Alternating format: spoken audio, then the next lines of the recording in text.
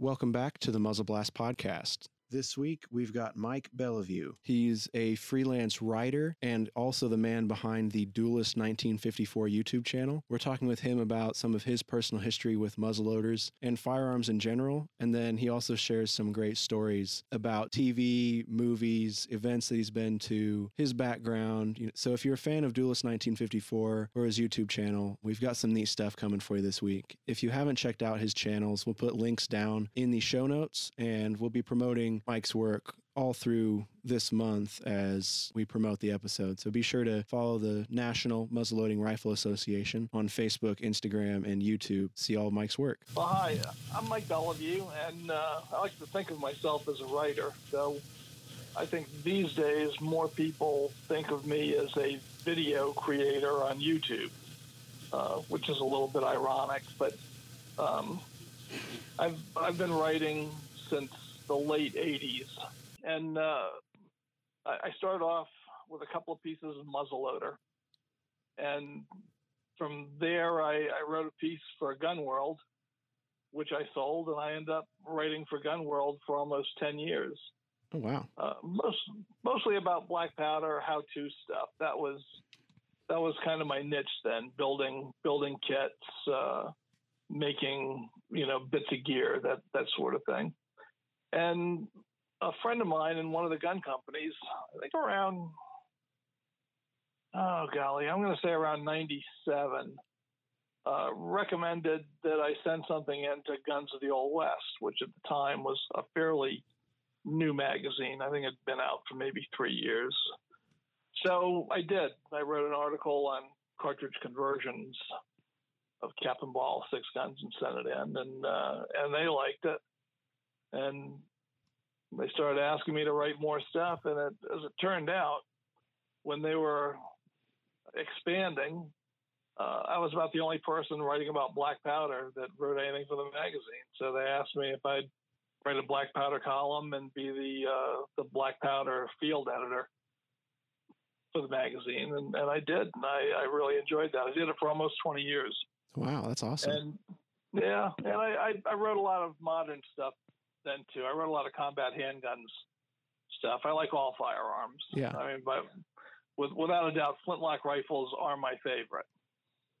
But the opportunities for writing about those were few and far between, and still are. Yeah.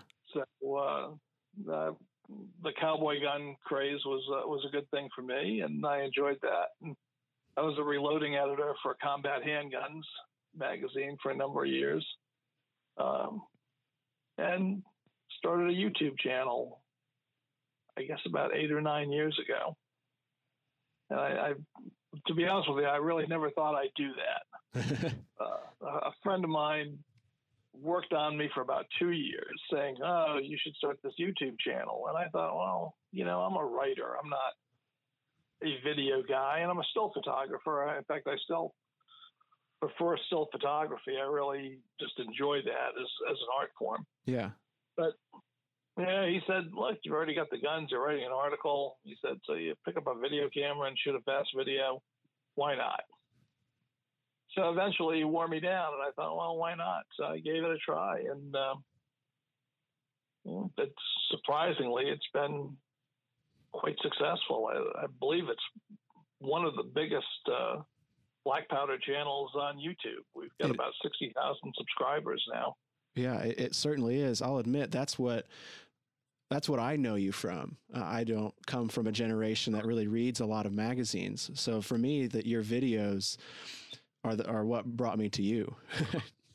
Yeah, it's funny like that. I'll be honest with you. I still think of myself as a writer. Yeah.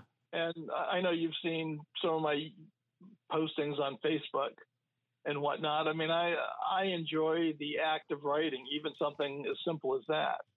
And I like to think about it. I like playing with the language, but I just find it almost ironic that after being a gun writer for probably 35 years now, what I am most famous for is for being a videographer. And it just strikes me as being a little bit funny and a little bit ironic. I'm very happy with it. I've really enjoyed doing the YouTube stuff. It's kind of interesting that you talk about writing for these magazines that a ton of people read, and like you say, what you're most known for is something that you started on your own. But I joke about this all the time because I think it's just so indicative, and I guess it's a difference in the technology and a difference in the culture. But forever as a magazine writer, if I got 10 or 20 pieces of mail in a year, fan mail or questions or that sort of thing, that was a lot. I started doing this YouTube thing, and within months, I was getting 100 pieces of email a day. And that has just continued. I mean, I have so many people asking technical questions or whatever, sometimes in comments on YouTube, other times just, they get my email and they email me the questions, or because of Facebook. I'm only on Facebook because of YouTube. Right. And I never thought I would get on. I was kind of, I wouldn't say I'm a Luddite because I worked with computers all my life as part of my Navy career. In fact, I designed business computer systems, but really, I invented some of the computer systems that the Navy uses, only the business end of them, not the hardware end of them, but how they were going to do the things that they did. Huh. But I had a whole design shop that worked for me. When I retired, I worked for the Navy for 30 years. Okay. And I retired about 10 years ago, and then I was a military consultant. We like to call ourselves contractors for another 4 years, and I ran a pretty big shop of consultants for one of the consulting companies. I was the operations director for the Mid-Atlantic region for them, with commercial and government clients, but mostly military stuff was what I did. But on the side, I was always a writer, but I never really got into the social media stuff. But then I needed to because of the YouTube, and I ended up getting hooked on it, which is almost embarrassed to say that, but I do spend more time on Facebook than probably I ought to. I think a lot of us do. Because everybody tells me that nobody under 50 is on Facebook anymore. So, I guess maybe it's just part of my generation. I don't use Instagram or Snapchat or any of those things.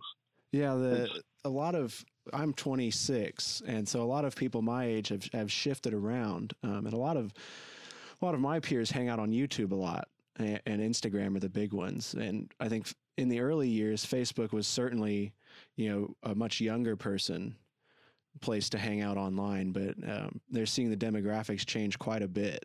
To like you said, that the 50 and over is a large chunk of the user base now. Yeah, it's all grandparents now on Facebook. It's I find all that to be kind of humorous, and I guess maybe I'm still lost in the past. I'm working with a company right now to design a website for me to give me a place to park things and work in progress and have a blog, that sort of thing. And one of my friends, who's a younger person, said, "Oh God, I don't even know anybody who looks at websites anymore. You should just set up an Instagram account and go from there." And I thought that's kind of funny. Yeah. Because I think what a lot of young people don't realize is that most of these social media things point to information that's on a web page. Yeah. So, so when you're reading a lot of these social media things that has a link in it or whatever, that's just taking you to a web page right there. You still need that backbone to host, the meatier stuff than what you're going to have in the social media chat. But anyway, we'll see how it goes. But yeah, the videos, that's become a pretty big part of my life. In fact, I'm editing 3 of them today. That's right. You were just at the Lake Cumberland CLA show. Is that right? Well, I wasn't at Lake Cumberland. I was at the Lewisburg show. Oh, okay. Lewisburg, Pennsylvania. It's a week before. Okay. And it's a really good show, and I've gone to it for probably the last 9 years. And I'm thinking pretty strongly about going to Lake Cumberland next year. I've never been there, but I'll have to do one or the other. You know, it's even though it's possible to do them both because they're on sequential weekends. I just don't like to be gone from home for that long. Yeah, it's hard to be out on the road that long. Yeah, I mean, for my Navy career, I used to travel a lot, probably 50% of the time. I was on the road, and I enjoy a little bit of traveling, but I also like to be home with Mary Pat and the dogs, and not just out on the road all the time. And a busy part of my year is coming up now for travel because it'll be all the spring events. I'll be at School of the Long Hunter in early April. I'll be at Fort Frederick Market Fair in later April, and then I'll be at the raid at Martin Station in early May. Mm-hmm. So, you know, that's kind of come home, do the laundry, dry out the gear, load the truck again, and go back out. Yeah, but Lake Cumberland's on my list for next year. I haven't caught the CLA show in Lexington for 2 years. I'll probably go out there this fall too. Yeah, that's a good show. It is. I find if you catch, like around here, if you catch the Morgantown show, or I don't know if you've ever been to Dixon's. I haven't. I'd really like to. That is a real good show. It's real different, of course, because it's outside. Mm-hmm. I've been going to that one. Well, I think it's been running 35 years now. I was at the first one. I think I've missed 5 or 6 in the 35 years they've been doing it. And it really is a good show. But you see, I'll see the same people there that I'll see at Lewisburg and the Morgantown show.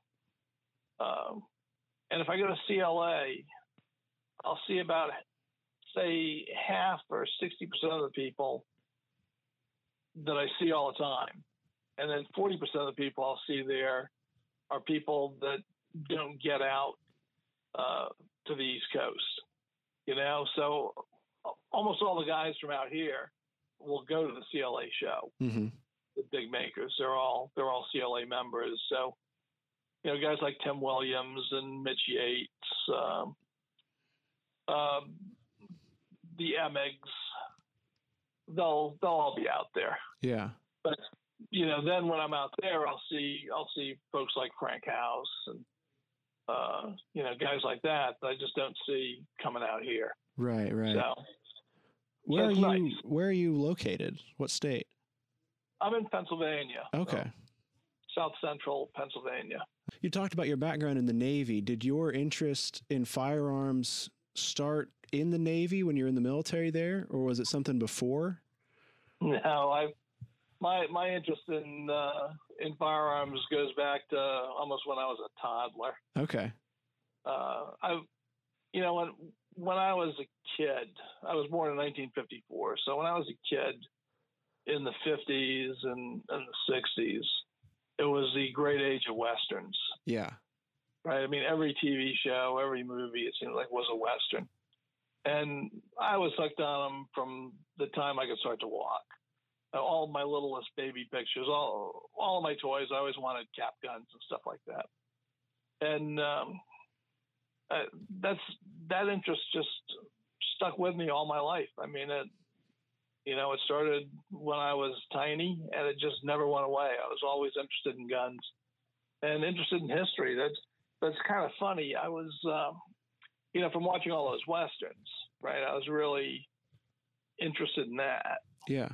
And then when I was a really young kid, Fess Parker played Davy Crockett on the Walt Disney show. Yeah.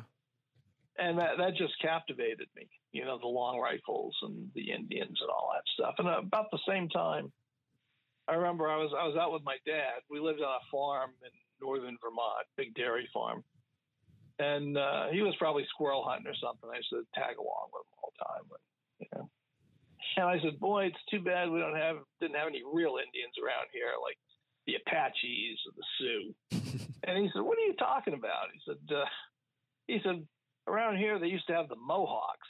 He said, "And believe me, if you had one of them on your back, you'd know about it." And that line just always stuck with me. And he took me down to Ticonderoga. Okay, yeah. Down at the southern end of Lake Champlain. We lived right on Lake Champlain. We were up at the northern end, lived right on the shore of it.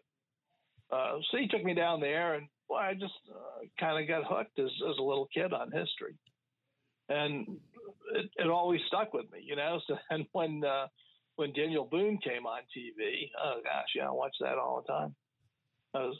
All I wanted to do was get out there and shoot long rifles, and you know, it was just crazy. In fact, when I got my first .22, my father bought me a semi-automatic 7-shot, detachable magazine, clip magazine, semi-automatic. And I was a little disappointed because I had been asking for a single-shot bolt action with a full Mannlicher stock on it, so I could pretend it was a flintlock rifle. Right. So that's crazy how I was, you know. And I was probably about 12 when I read The Frontiersman by Alan W. Eckert. Uh-huh. And that just grabbed me. And I was, at the time, I was also reading Kenneth Roberts' stuff. He wrote about the 18th century in New England, French and Indian War and Revolutionary War. Some great books. And in fact, Arundel is probably his best book. I still read it every 3 or 4 years.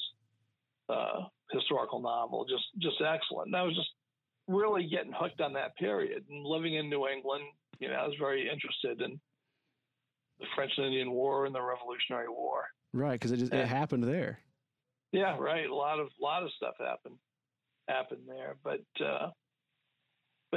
Daniel Boone and Davy Crockett had a big impact on me. And it's, you know, I interview a lot of guys for Muzzleloader because I've written a number of artisan profiles for them over the years. So I'll interview guys. And it's funny, but guys my age almost invariably mention, you know, Daniel Boone or Davy Crockett as getting their interest going.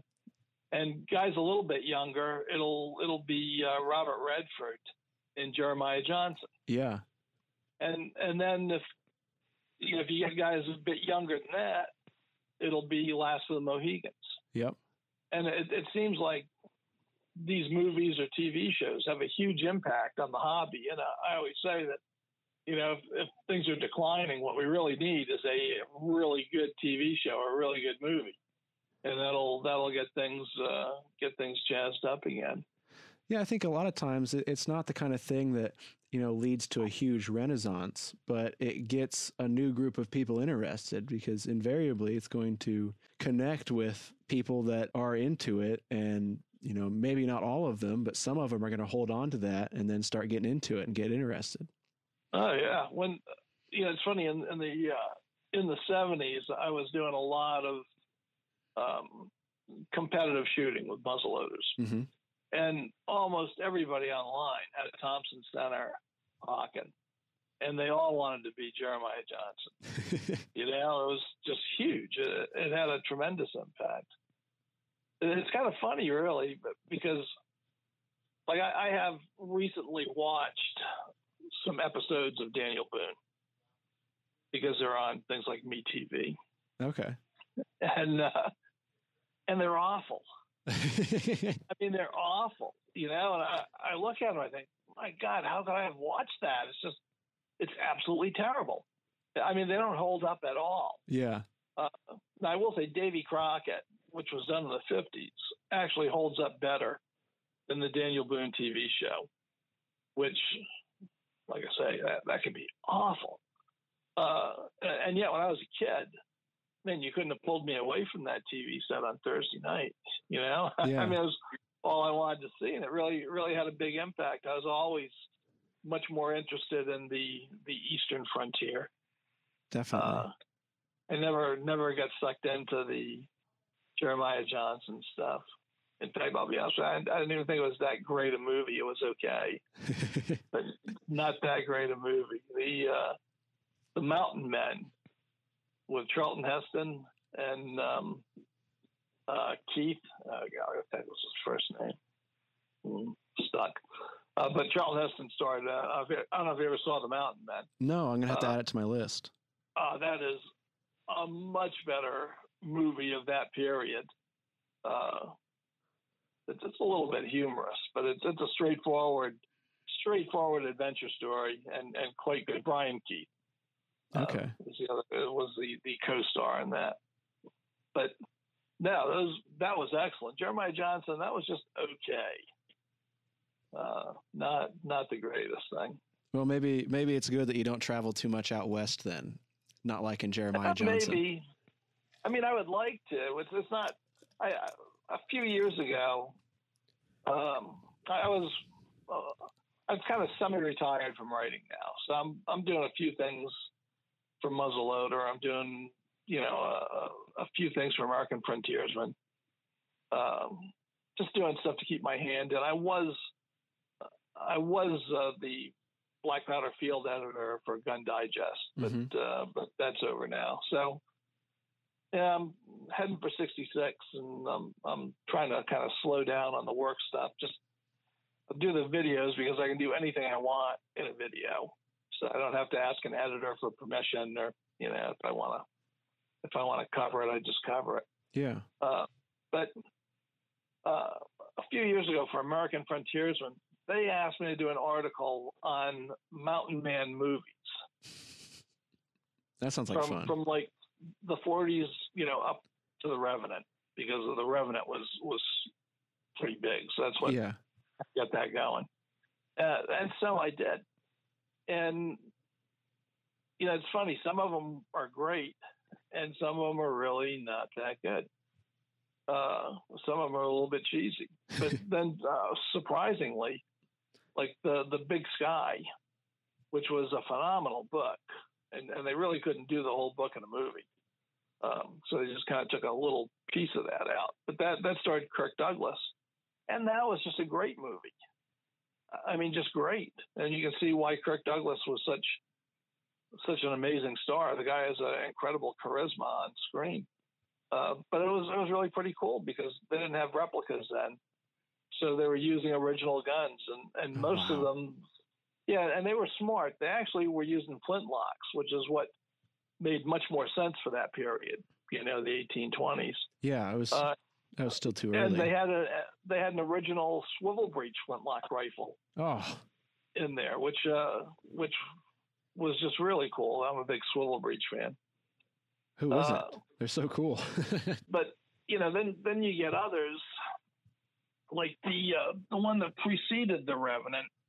I'm trying to think. Richard Harris starred in it, but it was another Hugh Glass thing. Oh, okay.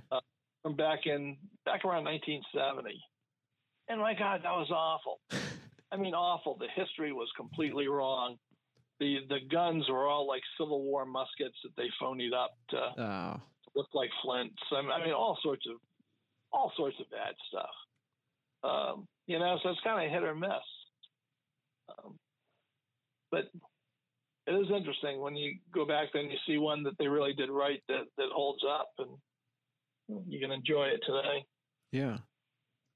So how do you feel about the more recent Revenant movie? I like The Revenant a lot. Now the ending of The Revenant, like the whole third act, is completely fictitious. Right, that's what I've heard. Yeah, it is. It's completely made up. No basis in history at all. But it was 100% action, that third act, so that was pretty good. Yeah. The rest of it had a lot of non-historical stuff in it. I mean, the backstory for Hugh Glass was not correct. A lot of things weren't right. Right. But they did a pretty good job with the material culture. So it's hard to really kick. I mean, they had some neat guns. They had some good action. The clothes weren't totally ridiculous. So, I mean, by and large, I enjoyed The Revenant. I mean, you got to take it for what it is, you know. Yeah. If you're trying to get a documentary out of it, you're going to be out of luck. Yeah. But it's actually better than most of the History Channel documentaries I've seen for the last few years. I mean, they had one they did maybe 2 years ago on the Frontiersman, I think it was called, something like that. You know, it had Daniel Boone, all these things in it. And I had a contract to review that and write an article for American Frontiersman on it. Uh-huh. And I watched the first 2 episodes of it, and I called up my editor and I said, you got to rip up that contract. I said, because you're not going to want to read what I would write about this. Oh no. Yeah, because it was awful. I mean, it's just awful. They had a lot of material culture stuff wrong. I mean, the clothes were wrong. You know, they had like tennis shoes under their moccasins. They had a lot of bad stuff in it. But to me, the worst thing is that they actually had the history wrong. I mean, they had Daniel Boone's relationship to Richard Henderson totally misconstrued. They compressed some things, and they portrayed things in a light that were untrue as far as motivations and what was going on. And to me, that's kind of unforgivable, because if the name of your channel is the History Channel, yeah, I can forgive you for getting the costuming wrong, but I can't forgive you for getting the history wrong. Yeah. I mean, you got to do that right. If you make a mistake with the shirt, oh my goodness, that shirt has a 2-inch wide cuff. I never would have done that. You know, okay, I forgive that. You let that one slide. Yeah, let that slide. But when you get the history grossly wrong, then that's just really hard for me to get on board with. And that's one of my problems lately. They're about to do a biography of George Washington. Right, I've seen some things about that online. Yeah, I've got my hopes up for it, and if they dash him, I'm going to be terribly disappointed. But their track record in recent years is really bad for actual history, so we'll see. So, kind of along those lines, do you see, you know, kind of the writing and the video work that you do, putting out accurate history and knowledge? Do you see that in any way as like supplemental for what like the History Channel is doing? Because I've heard that from a lot of people, that they're not pleased with what the History Channel does anymore. They've really gotten away from it. But from me looking at it, kind of in tandem, you have a lot of people online just going out and sharing that history themselves. Well, I think that's, yeah, in a way, the internet has democratized knowledge. Mm-hmm. So, you know, you've got a lot of folks sharing stuff.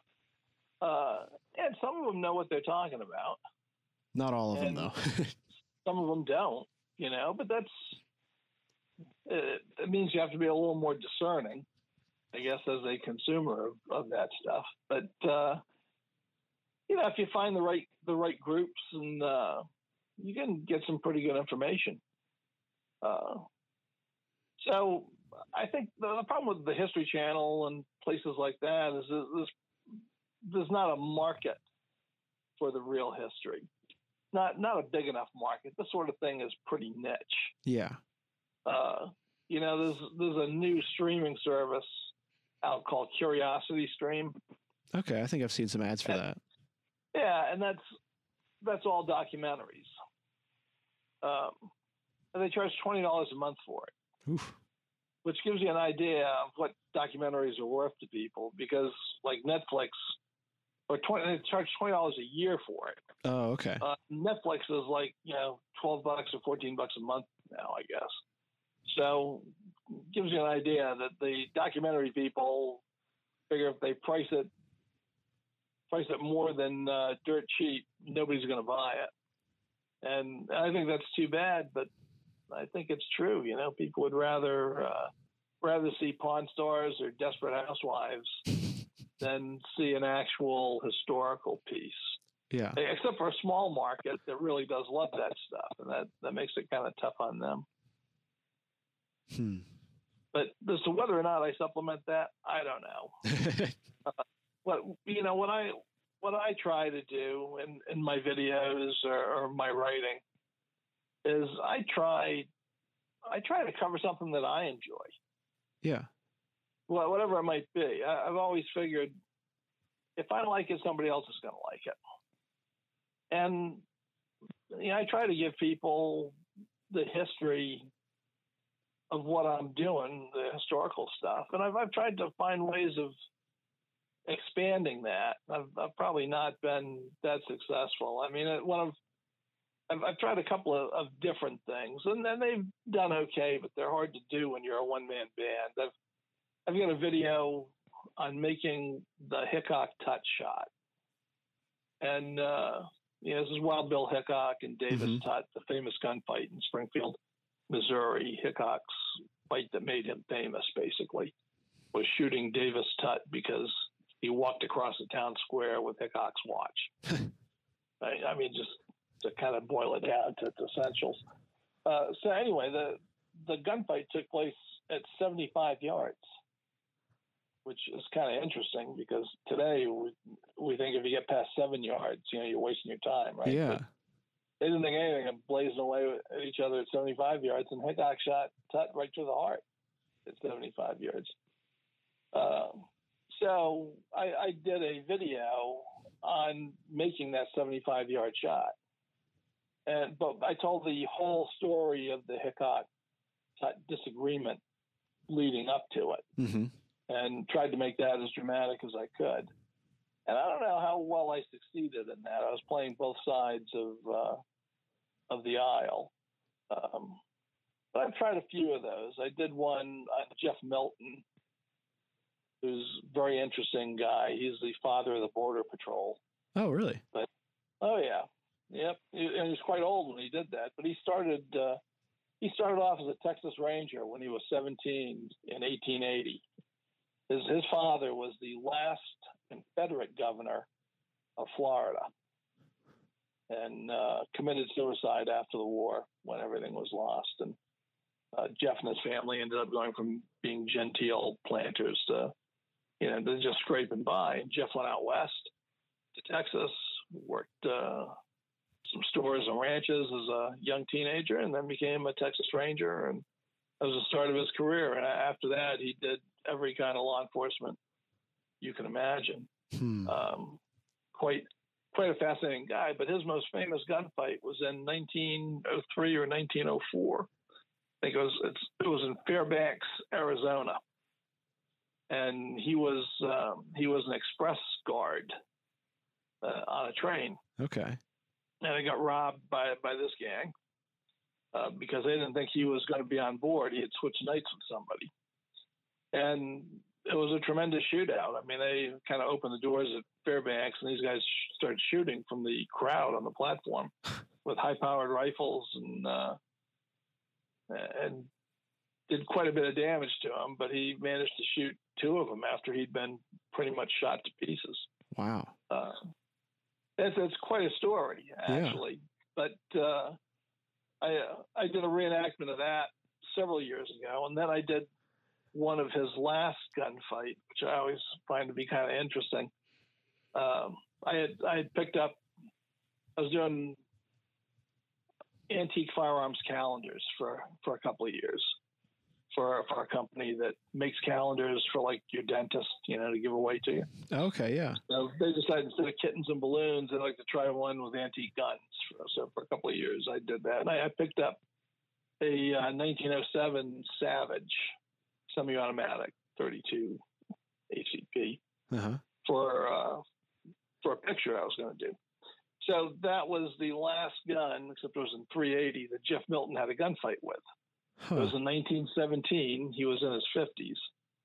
And he had, roared into Tombstone, Arizona in his Model T Ford. And this fellow named Fred Koch had just robbed the bank and killed the manager. Probably didn't mean to do that, but he did. and he took off. And Jeff and a buddy chased him down in Jeff's Model T, and Jeff was shooting at him with this little pocket pistol, basically, and hit him in the arm. And as they stopped and gave himself up. And at the trial, the judge said,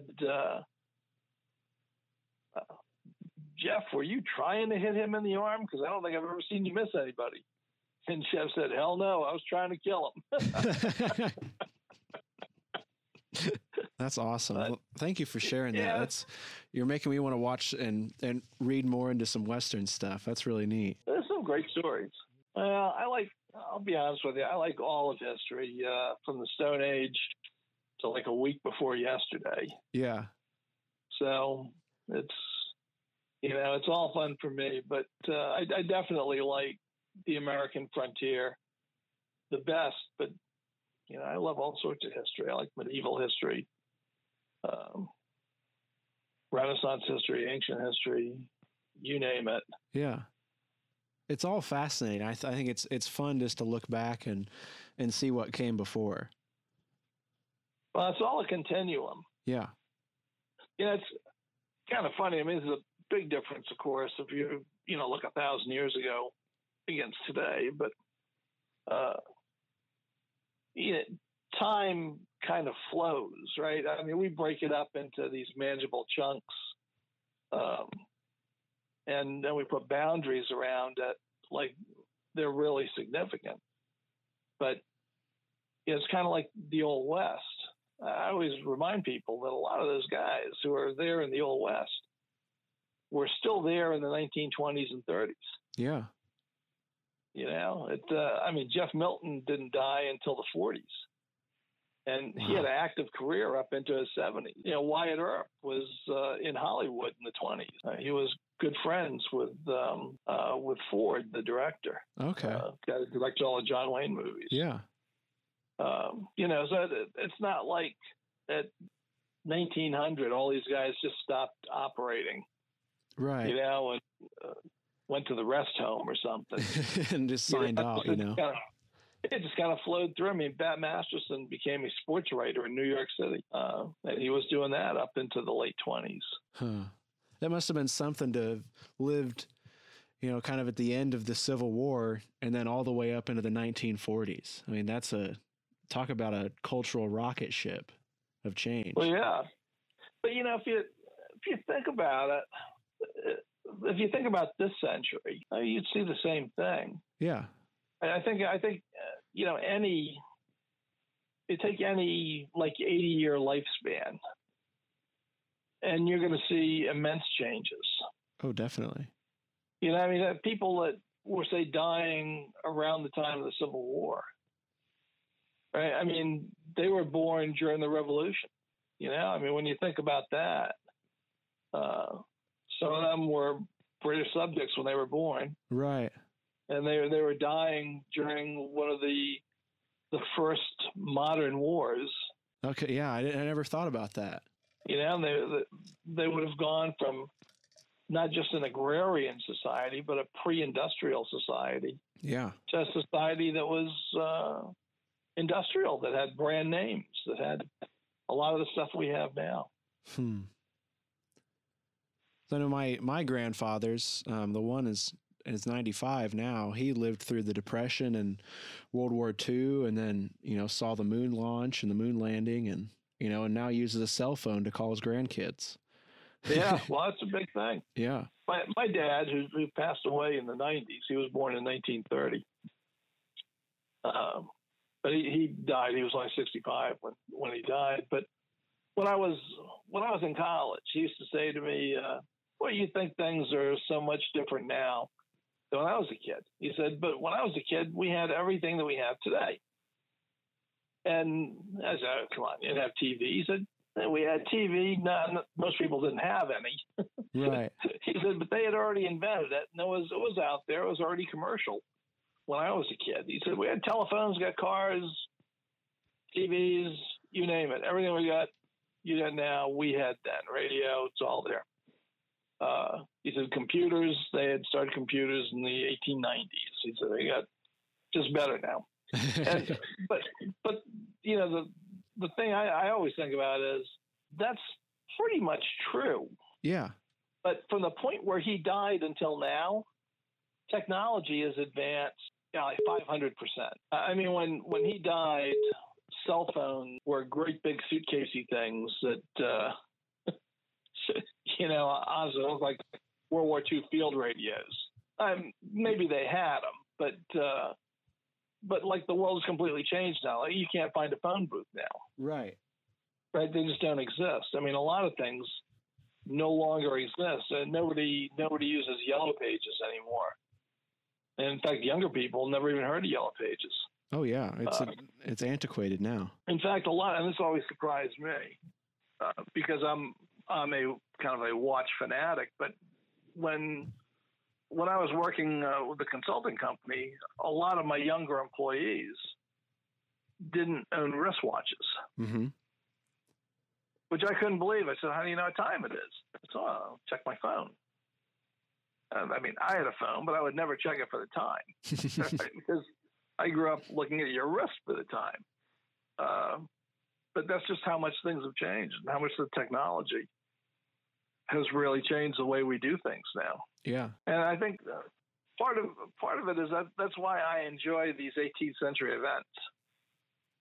Though technology is unfortunately stuck their head into that. But when I go to these things, I take my cell phone, I turn it off, and I put it in the glove compartment of my truck.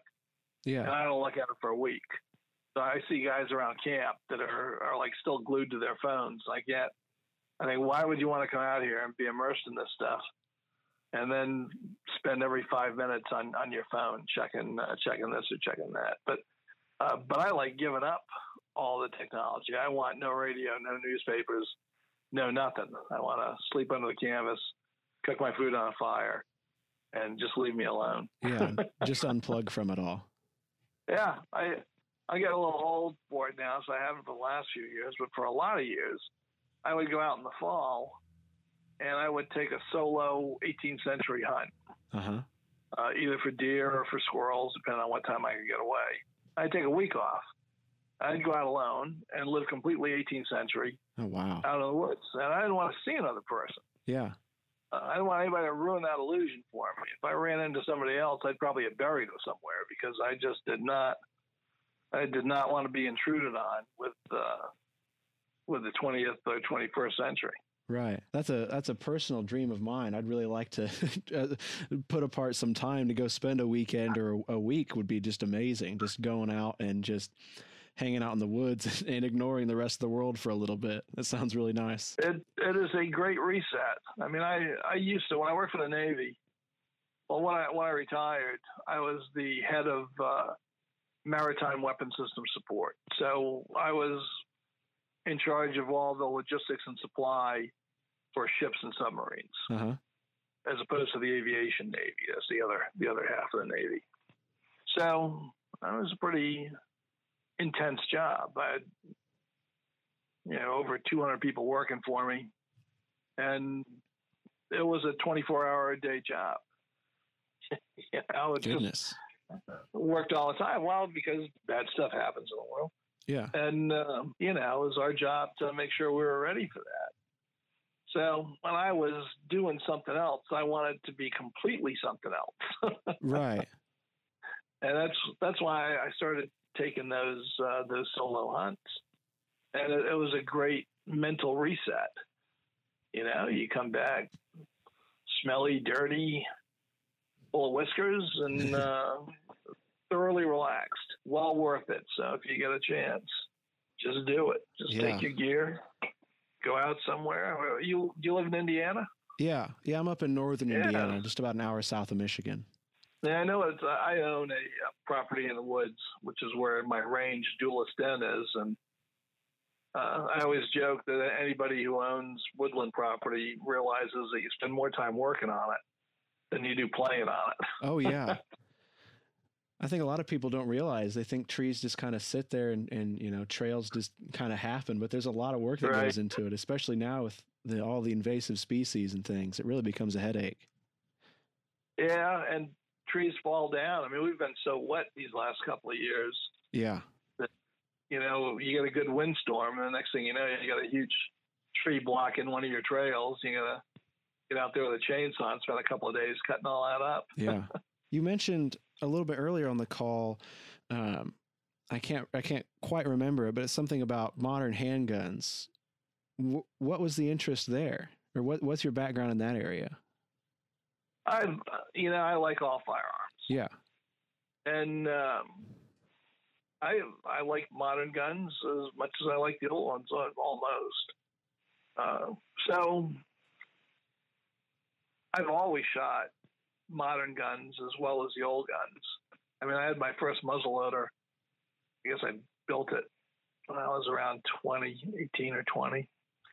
But, I had 22s and shotguns, Winchester 94s before I had my first muzzleloader. Mm-hmm. And I've always been interested. And I've always been interested in handguns, I think, because of watching all the cowboy movies. So I've had handguns for like as long as I could have them. Since I was, well, actually my father would get them for me when I was 18. But right. So anyway, it's like anything else. I have to live in the 21st century, even though I like playing in the 18th century. So I carry a 1911 every day, and I work out with it. I've done a lot of modern handgun writing. It's not. I never considered it my forte because I'm not. I don't have a police background or that sort of thing. Right. Right. So it's a lot of that stuff is more for those guys, I think, to write with credibility. But I've done a lot of reloading. So when I became the reloading editor of Combat Handguns, that I was already writing for Combat Handguns. So that's something I like. So I reload 25 or 30 different calibers. Oh, wow. From old West calibers up till, modern stuff, 10 millimeter, you name it. So it's just always been an interest of mine. I collect Cold War military pistols. Ooh. So, and I also collect double action Colt revolvers. Okay. A small collection of those, along with every cap and ball revolver ever made. And I've got a couple of Colt single actions and, all the clones. Yeah.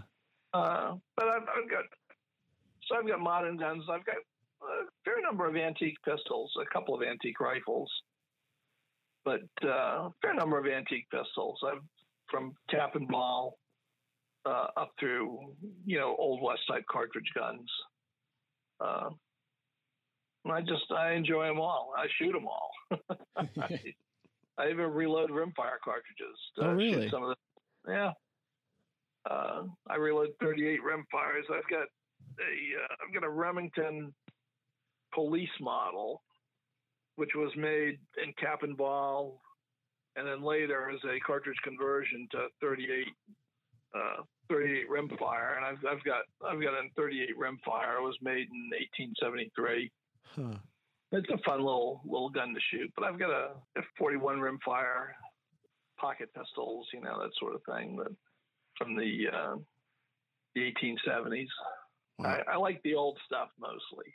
Yeah, it's got a lot of character, I think. Yeah, I don't own much stuff newer than a 1911. Yeah. But I like double action revolvers, particularly the older ones. I think they're a lot of fun. There's just something about them that they're very mechanical. It's just something about the whole mechanism and that period. So I find it all interesting. Mm-hmm. But flintlock rifles are still probably my number one passion. I really enjoy them. So I try to do a few videos on that. There's no secret that cap and ball revolvers are what people want the most from me. Oh, really? And that those are the most popular videos I do, or the cap and ball stuff. And And that's most of what I do. I do a lot of build videos in the wintertime. Mm-hmm. So I've noticed those. Well, it's hard to get out and shoot, and I like building rifles. I'm not that good at it, but I like doing it. So a few years ago, maybe 4 or 5 years ago, I hadn't built a rifle for like 20 years, but I just had the yen. So I wanted to make this Bucks County rifle. Uh-huh. And I decided to video it. Thought, I'm going to do it, I'll video it. And I really thought it'd be the only build that I ever videoed. It was like a 32-part series. And as it turned out, people wanted more. So I've been videoing more of them. It's not the most popular thing I do, but the people who like it really like it. So I feel like if I didn't do it for them, I'd be letting them down. Yeah. Because it's a smaller audience who's interested in that, but their interest is very high. And I hear from a lot of them at shows. If I go to Dixon's, that sort of thing, that's what people want to talk about. But mostly it's the cap and ball. Yeah. In fact, I was at School of the Long Hunter last year, which it's at Prickett's Fort, West Virginia. Okay. And it's a fun event. It's a learning as well as 18th century camping event. It's not a shooting event, but it's more of a learning environment at the fort. It's just a very cool 18th century thing. So Mark Baker, I don't know if you're familiar with Mark. The name sounds familiar. He's one of the big names in living history, 18th century living history. He used to write for Muzzleloader. Okay. Years ago, but he's one of the guys. He and John Curry are probably two of the guys that really popularized trekking. Oh yeah, definitely. And all that. So they're like of an age. So he was doing a program at the fort as part of the School of the Long Hunter, and I had a gig to cover the school for American Frontiersmen, write an article on it. So before he did his thing, I took him aside to photograph him and do that stuff. So I introduced myself, and he said, "Oh, you're the cap and ball revolver guy." Yeah. I would have thought he would have known me more from my 18th century stuff. As it turns out, the YouTube cap and ball revolver stuff trumps everything else. Huh. That's interesting. I know John Curry I've known for a long time. He does a lot of trekking articles for Muzzle Blast magazine. And right. I see a lot of, I try to share as many of the articles as I can online, and parts of them and little teasers and things. But I think by and large, the John Curry articles are what people compliment the most. And people love seeing people going out and trekking, and living simply and doing things the hard way like that. Yeah, John is very good. John's a friend of mine. Okay. And, I really enjoy his writing. I have to admit, I enjoy that a lot. I'm getting to the point now where these bones are getting a little too old to get out and do it all the time. Too old and too fat. But I still appreciate it. John's about my age, and he's still out there doing it. So I should probably get out and do it more. But I've become a fair weather trekker. Right. If I know it's going to be good for a couple of days, I'll go out and do it. But I'm not going to get rained on or get snowed on or any of that stuff. I'm beyond that being fun. Right. Yeah, I've kind of had an itch. We've had some snow here, and I see guys online going out and making a little winter camp, for a couple of days. And yeah, the challenge of that is quite alluring to somebody my age. Yeah, it's fun. I used to do that all the time. That's great. Just take off for a couple of days and go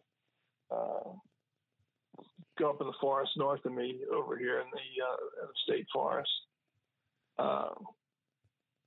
Like I say, now it's got to be nice weather. Yeah. I don't do it in the winter. I don't do it in the middle of the summer. I'm like a couple of days in the spring, a couple of days in the fall. I'll get out and do that. Go hiking and set up a camp. It's just fun. Yeah, and I think that's what it's about. It's just having some fun. I like to give everybody a chance to plug, their work and their website and, where people can find them, so if there's anything that you want to talk about or mention, to get the word out, this is kind of your time to take a few minutes and share that. Well, appreciated the opportunity to talk to you. Yeah, this has been great.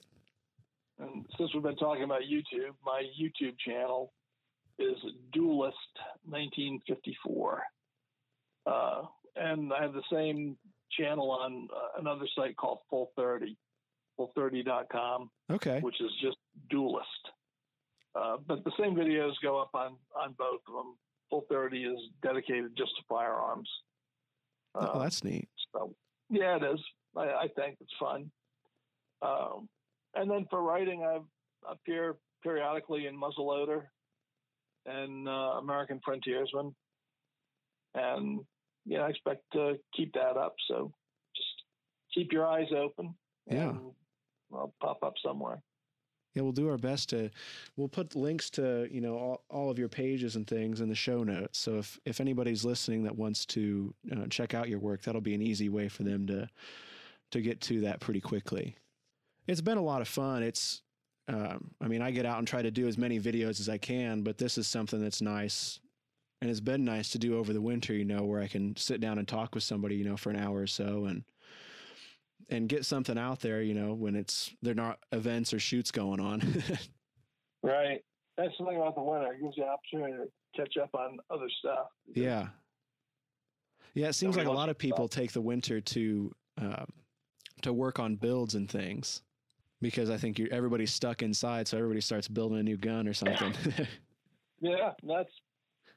I've been working for 3 winters on this York County rifle. Oh, have you? Yeah. Usually I'm not that slow, but I told you, for a couple of years I had a calendar gig, and that was also during the winter.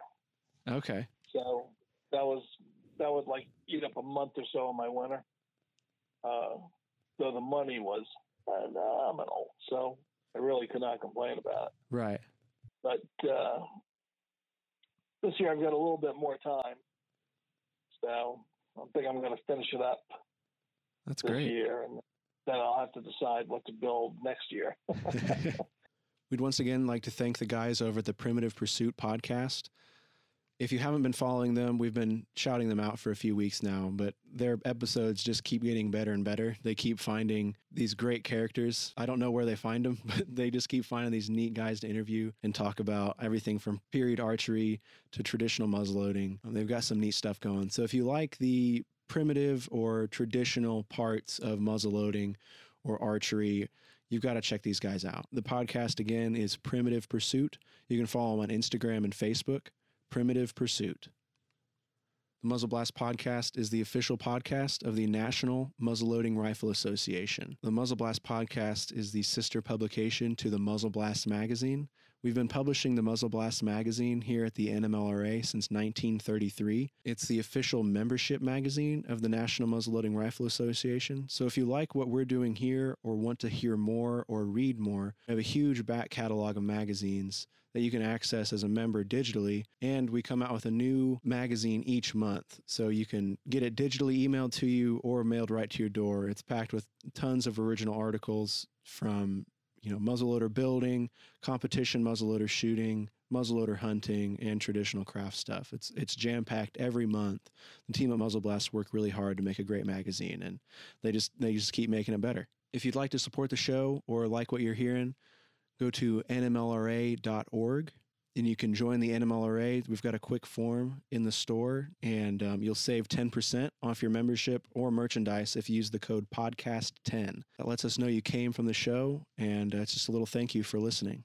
We had the SHOT Show last month, but February is shaping up to be pretty busy as well. This week, I'm going down to interview Yankee Doodle Muzzleloaders. They put on the Kalamazoo Living History Show up in Kalamazoo, Michigan. That'll be at the end of March. And then this coming weekend, we'll be at the Connor Long Rifle Living History Trade Fair in Noblesville, Indiana. It's kind of one of the first shows in the area, and it's one I've gone to for many years. So I'm excited to go down there and film and interview some craftsmen and vendors that, help keep this sport alive. And then next month, we'll be heading up to the Kalamazoo Living History Show. And by that time, it's pretty much spring and events around here start kicking up.